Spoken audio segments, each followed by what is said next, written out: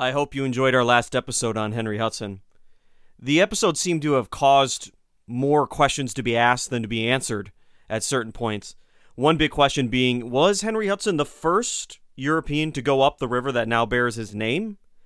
Based on the criteria we set forth in the last episode, depending on what the Native Americans came out with, well, if they came out with furs, they probably have seen Europeans before and traded with them before.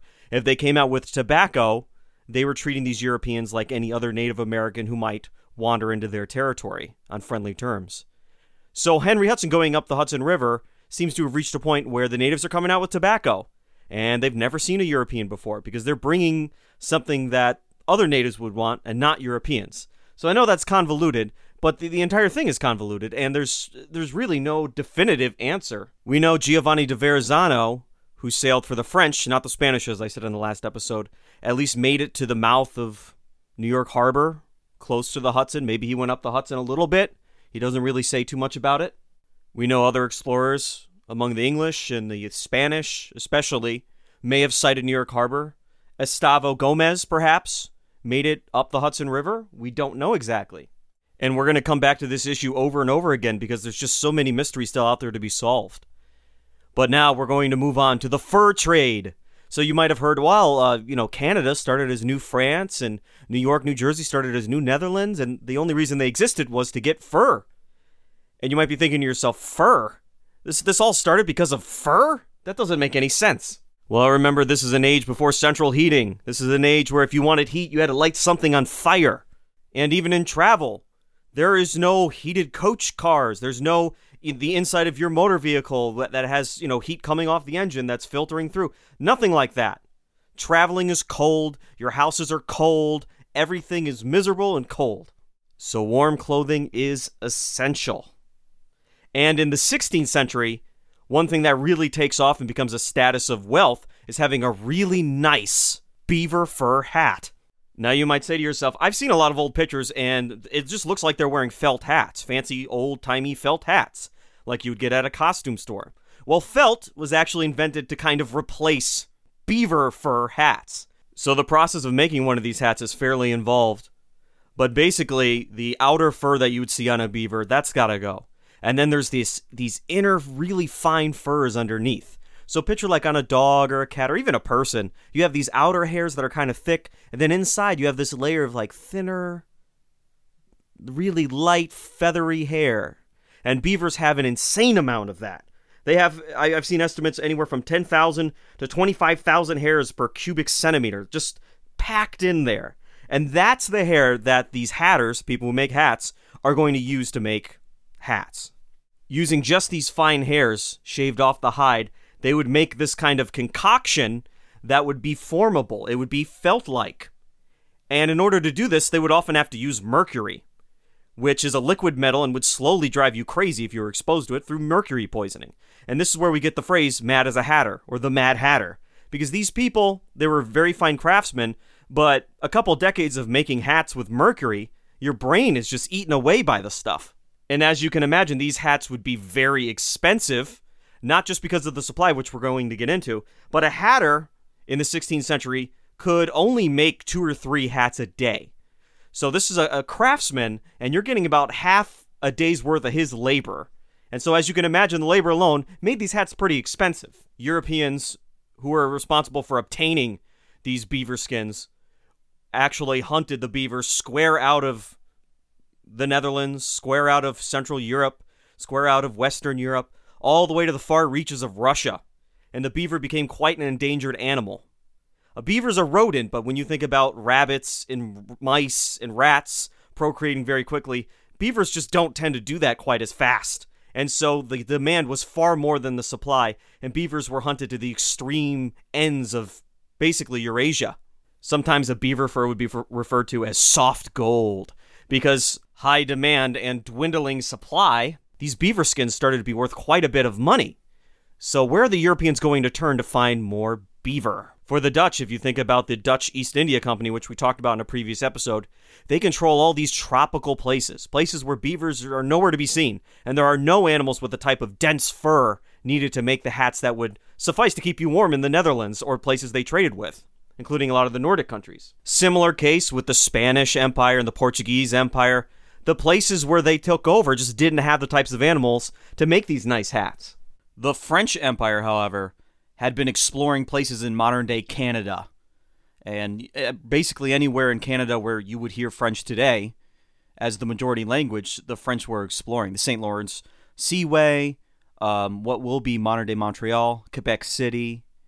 And the French had a great head start because they were, in the middle of the 16th century, already trading furs with the Algonquin people up in that area.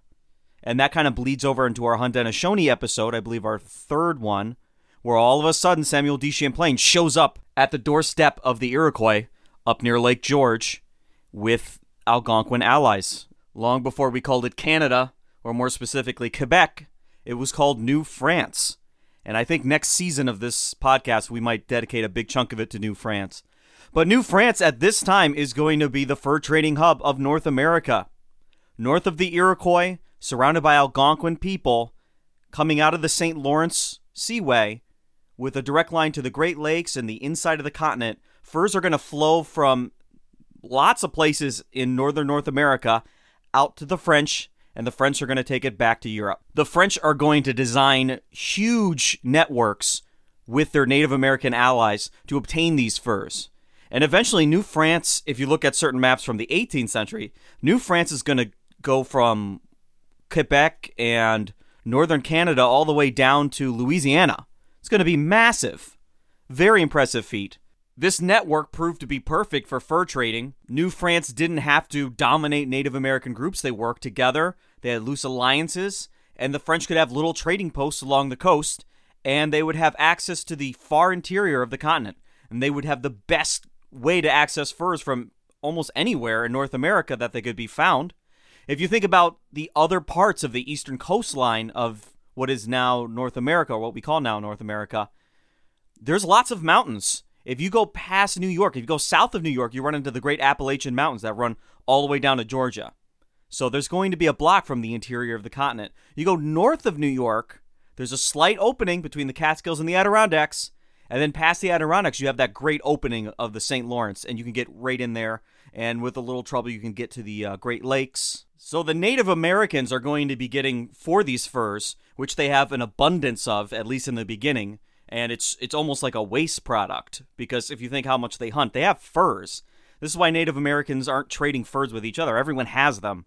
It's not something that's in high demand. But the Europeans want this, what they would consider almost trash, because they have so much of it.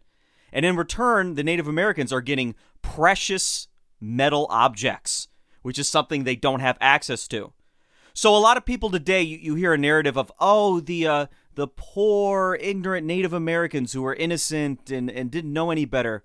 They traded away thousands and thousands of dollars worth of furs for a small broken metal axe. You hear that often. But those are people who are thinking about this trading from a European point of view, instead of taking the point of view of the Native American. So yeah, from the European point of view, you're going, oh yeah, it's a bunch of broken metal pieces. What can that possibly be worth? Well, value is not determined by who is supplying the objects. It's determined by who's willing to buy it or who's willing to trade for it.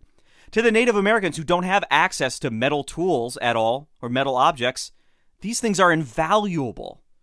Imagine hunting with a stone spear and then refinishing an axe into little tiny arrowheads and using metal spears for the first time. Metal arrows.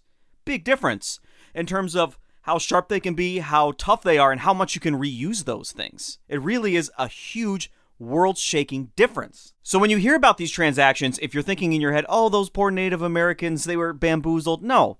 First of all, you're painting Native Americans as being ignorant and stupid. And second of all, you're not considering what they're getting out of it, considering what they have access to. They're trading furs, which they have too many of, for something they have no access to whatsoever. And the Europeans are doing the exact same thing. This is a mutually beneficial trade network. So how do the Dutch fit into this story of New France? We haven't really gotten to the founding of New Netherland yet. But New France plays into it because they're going to be involved in the same exact industry in a very close proximity to one another. Well, the Dutch had been privateering, which is basically I'm a pirate, but I work for an enemy nation. I'm not just my own outfit. they've been privateering in New France for some time, and they've been illegally trading furs in New France for a while. This is something you don't hear about very often, but the Dutch were already in the New World. They were just inside of New France doing illegal activities. And the Dutch were doing this from around the year 1600 on. So before Hudson even left on his ship, the Dutch were already not too far away from what would one day be New Netherland. The French government did not like this, of course, and at one point, they shut down all trading activity by the Dutch in the St. Lawrence, and that gives a lot of Dutch traders reason to look for new markets and new places to go. And like I said before, the dirty little secret of American history is that we don't know exactly when Europeans first made sustained contact with Native Americans. It was a trade secret. After the Norse, of course, were basically eliminated from North America and Greenland, we know that basically as far back as the 15th century, there were Basque fishermen and Portuguese fishermen off the coast of, what is now Canada, who were coming ashore, salting cod, and trading with the Native Americans. And of course, we know they were trading fur. It was the beginning of this trade. Evidence of this we've brought up in other episodes, but famous sailors like Cabot, or Cabot, as we in the English world would say, Cabot, decades before Hudson, saw Native Americans with furs on sticks like, hey, come over here, we know you want these. So there's a secret history going on of contact, of which we're just starting to really piece together. But back in school, when you saw those maps and it showed all the missions that Columbus took, and then Henry Hudson, and then all that, and then you thought, oh, those are the first missions to those areas. Probably not. It's just an unknown. Private traders making their private money, they were probably there first, everywhere. And they didn't tell anyone because they wanted to go back and make some more profit. I know I'm rambling, but in addition to Cabot, we have Jacques Cartier. He was, I'm sure I butchered that name, I always do. He saw the same thing happening, Native Americans with furs on sticks, in 1534. That's really early on, considering Christopher Columbus sailed the ocean blue in 1492. By 1534, up the coast, Native Americans were swinging furs at him. So yeah, there were fishermen there very early on, and the contact was way before what you were told in school. You were lied to, so I'm fixing it now. So let's move to the Hudson River Valley specifically, because that's going to be the real center of New Netherland. Here, too, it seems like there were Europeans there occasionally before Hudson came around. There were early rumors of French forts, especially where Fort Nassau is going to be built, but those seem to be unsubstantiated. There's been no confirmed French structures found before the time of Henry Hudson. But there are tales of early English companies or French companies finding their way down south of New France and setting up temporary structures for a time, or wintering over the season there until they can go back north again. And again, we don't have any concrete evidence of this yet. So if you're at home and you're looking for something to research or make your mark on history, there's a lot of unknowns here for you to explore. With Hudson's voyage being funded by the Dutch East India Company, you would think, well, now the Dutch East India Company would have claim to what's going to become New Netherland. Well, you're wrong. For one thing, the Dutch East India Company had a charter with the Dutch government, the States General, to explore and trade and do as they will, as we've talked about in previous episodes. They could declare war and declare peace within the territory given to them. It's all in the East, though. They're the Dutch East India Company. This is part of the reason why Henry Hudson was supposed to go to the Northeast instead of the Northwest, and why they weren't happy about it. Because the lands that Hudson explored and discovered were outside of the charter of the Dutch East India Company. Oops. Okay, so the Dutch East India Company, biggest company in the world maybe ever, adjusted for inflation, as we've talked about many times, and I'm sorry about being redundant about that. So why don't they just extend their charter, grease a few palms, and get permission to control that area?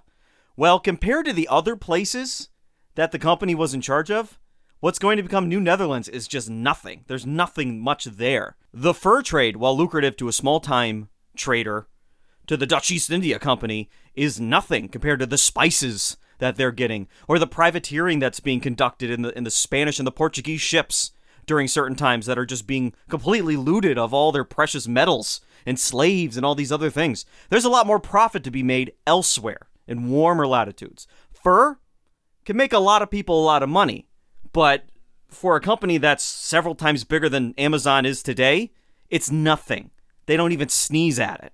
To them, Henry Hudson's voyage was a complete loss on the books. But as soon as the information of Hudson's third voyage makes it back, and they hear about furs, lots of Native Americans with lots of furs, up this strange river that seemed like it was a channel to the northwest and outside of North America. The Dutch were there quickly. So the first recorded missions for trading that occur on the Hudson are recorded in 1610.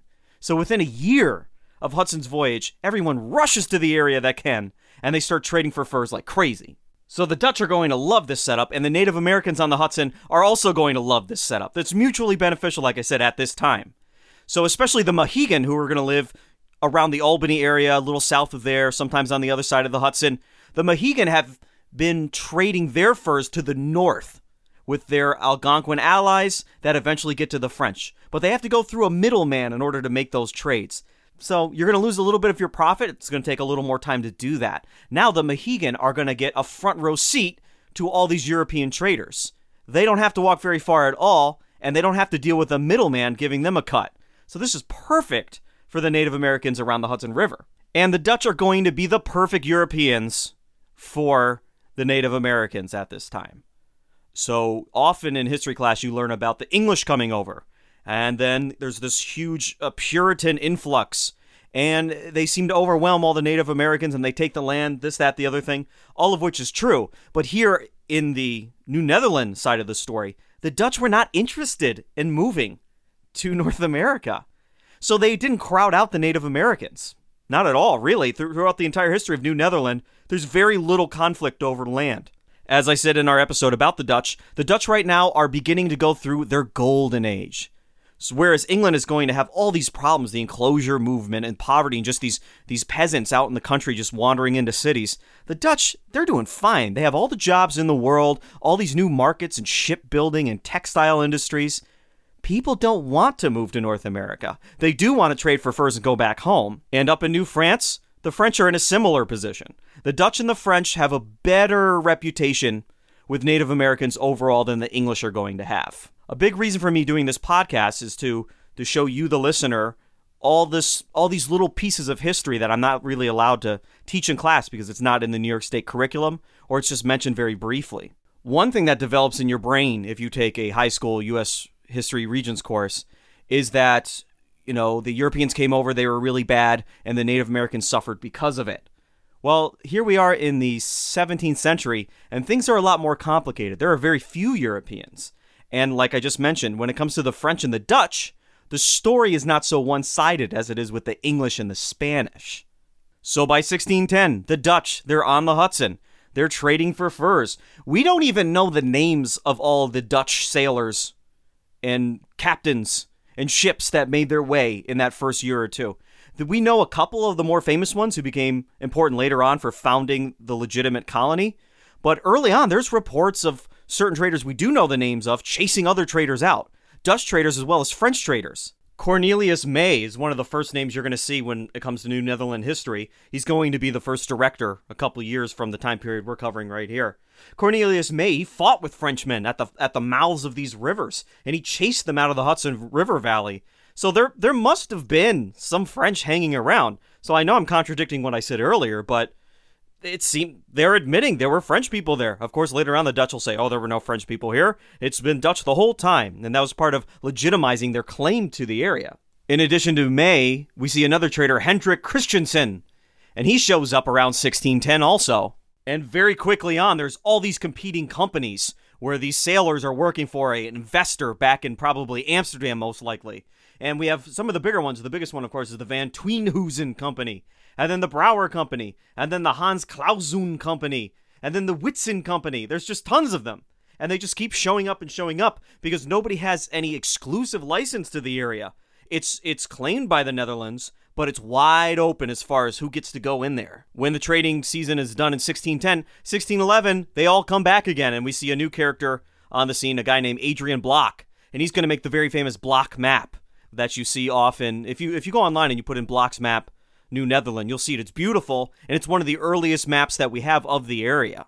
On his map, he names features for the first time ever, and some of those names are still there to this day. He also discovers the East River for Europeans and realizes that Manhattan is an island, and that'll become important later on. By 1613, Adrian Block is on his at least third mission to New Netherland, working for the Van Tweenhuizen Company, and I know I'm saying that wrong. Also, by 1613, there's so many traders on the Hudson River that the prices of fur go through the roof because all the merchants are trying to outdo one another to get the furs from the natives. So the natives are benefiting greatly because whereas they might have gotten, let's say, 2 hatchets for a beaver fur, in 1610, now in 1613, they're getting 4 hatchets, 5 hatchets. The price is going through the roof, and the Native Americans are actually the ones benefiting the most at this time. 1613 is also the year where we're pretty sure the Dutch started making semi-permanent or permanent structures for trading.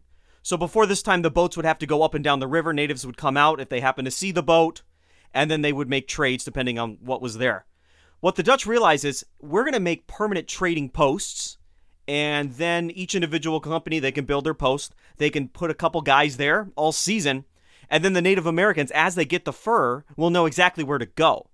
So I don't want them to go to my competitor who's going up and down in his boat. I'll build a permanent structure. The natives will know where it is. They'll come to me first, any time of the year. So 1613, we start seeing permanent structures built by the Dutch. 1613, a big year again. Also the first time we see the English poke their heads into the area that we're going to call New Netherland. So Samuel Argall, he's going to be an English sailor. He's going to be sent to basically what is now Delaware and up to New York to find people who are squatting on the rights of the English crown. At this time, Spain, France, the Netherlands, and England are all taking claim to the area that we would call, pretty much all of the East Coast of the United States. All of them have overlapping claims, and no one's recognizing each other's claims. So this Englishman, he comes up, and he's going to look for squatters and kick them out. And he actually, according to his report, he finds a French outpost on the Delaware. So the French were down there trading furs, and he kicks them out of there. And then he runs into our guy, what's his name? Hendrik Christensen, like I mentioned earlier. And Hendrik Christensen, he's a trader. He's a little sneaky. So Hendrik Christensen says, "Hey, yeah, King of England? Yes, big fan of him. Yeah, I'll pledge allegiance to that guy. Sure. Yeah, I'll be part of the English Empire. Sounds good to me. I'm just going to keep doing my trading. Yep, all loyalty to England." Then, of course, as soon as the English guy leaves, he went about his business again. In 1613, a Dutch trader named Mazel, working for the Hans Claus Company, he finds the Native Americans that are trading with Adrian Block and his other competitors, and he doesn't hurt the Native Americans, but he hacks their canoes to bits. He realizes, you traded with my competition, I'm just going to destroy you. So things are starting, 1613, things are starting to get a little crowded, a little competitive, and a little nasty on the Hudson River. By the end of 1613, the Van Tweenhuizen Company and the Hans Claus Company are conspiring with one another to push all the other Dutch traders out. So they said, we're competitors, but we're the 2 biggest guys out here. How about the 2 of us team up and we push out everybody else? Does it work? Not so much. Well, by 1614, they thought they had it done, but trading up and down the river all season, bunch of disasters happening, ships sink, ships catch on fire. And so these 2 companies, they have to make deals with each other in order to get this stuff back to the Netherlands safely. You get this much of a share, you get this much of a share. And then wouldn't you know it, 2 more big trading companies show up there. Everyone's Dutch. By the end of the season, there's 4 companies all conspiring with the same load of furs, trying to get them back to the Netherlands, and each company is trying to stab the other company in the back. It's a huge disaster. Adrian Block's ship that was lost, the Tiger, the remains of it were actually found underneath the World Trade Center. So that's where that ended up, and it's surprising that anything survived from it because it caught on fire, so most of it was burnt up. So after this disastrous 1614 season of buying furs, all these companies end up back in the Netherlands trying to divide up the same share of furs. Everyone's suing each other. It's a huge mess. And so this is when everyone realizes, okay, we need a little more regulation here. We need the government to step in and straighten this out because this is not working. The government of the Netherlands, the States General, they put these guys together and they say, listen, you're going to be one company now. You're going to be called the New Netherland Company. You're going to have an exclusive monopoly over the fur trade everywhere in North America between 40 degrees and 45 degrees latitude, north latitude. With no limit on longitude, 40 to 45 degrees north latitude is everything from like Pennsylvania square up to Maine. And of course, this is going to overlap the French claim and the English claim. And they're all going to disagree on where the real boundaries are. But the early maps will show New Netherland running all the way to Cape Cod. This combined outfit, the New Netherland Company, was given a 3-year term. So So for 3 years, they get complete monopolization of New Netherland in terms of fur trade. This deal would start January 1st, 1615. So the race was on. Another mystery from this time that you might make your mark on, Fort Nassau. So you've all heard of Fort Orange, but before Fort Orange, there was Fort Nassau, which was built on Castle Island in the Hudson River right outside of Albany. That was the original trading post in what is now upstate New York for the Dutch.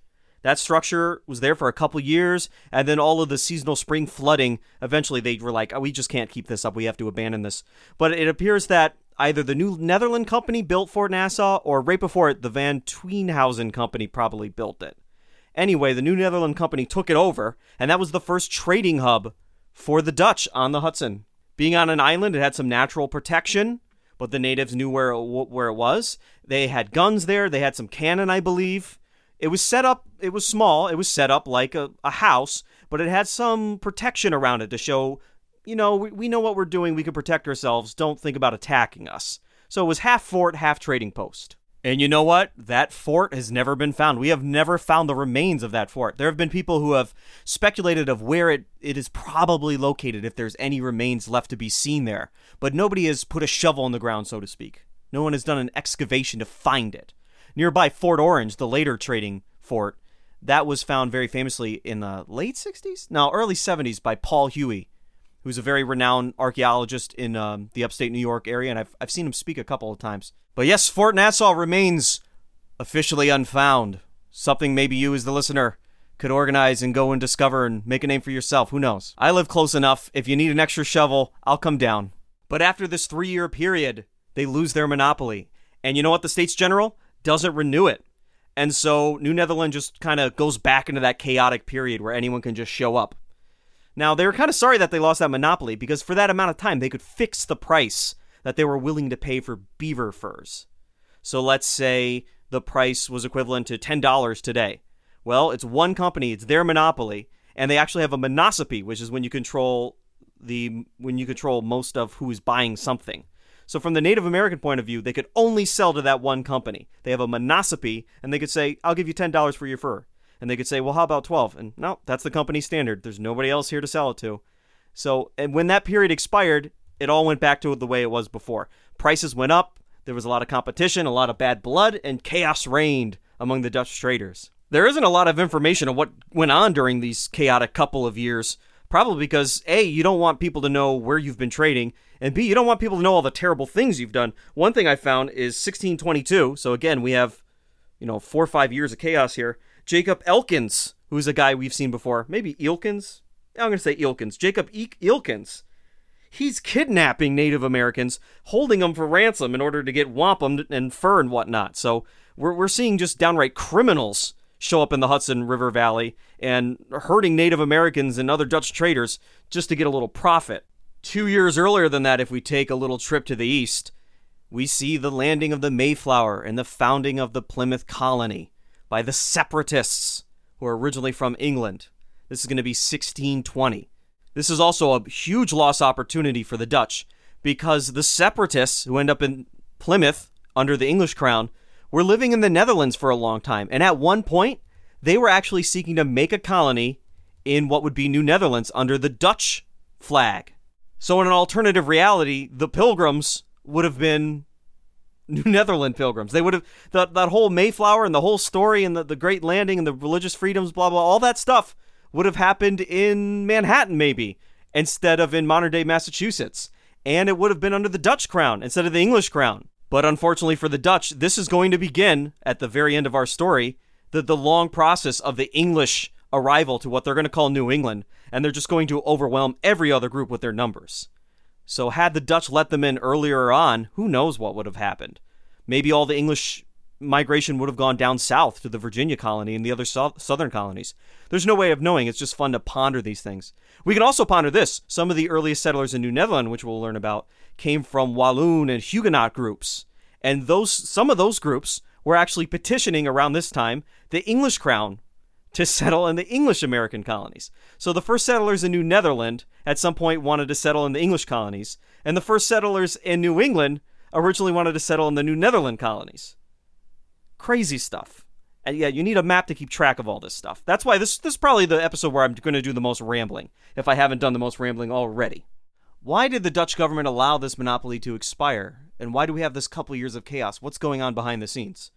Well, we'll see the rich and powerful in the Netherlands were going to be forming a new company. A Western version of the Dutch East India Company. The Dutch West India Company. And it was supposed to mirror the success of the East one. And people were really excited about it. And we're going to see in our upcoming episode the founding of the Dutch West India Company and the formal settlement of New Netherland as it starts to grow and become a colony as we would recognize it, and not just a series of trading posts. Well, thank you for listening to this episode. Like I said, it was my wildest, least organized episode possible because this is the Wild West of New Netherland right now, and we're still trying to fish out all the details and all the sides and the alliances and the back and forth. Crazy times. And the next episode, everything's going to become a little more concrete and understandable, I promise. So I'm Eric Yanis. This has been the Other States of America History Podcast. Thank you for listening.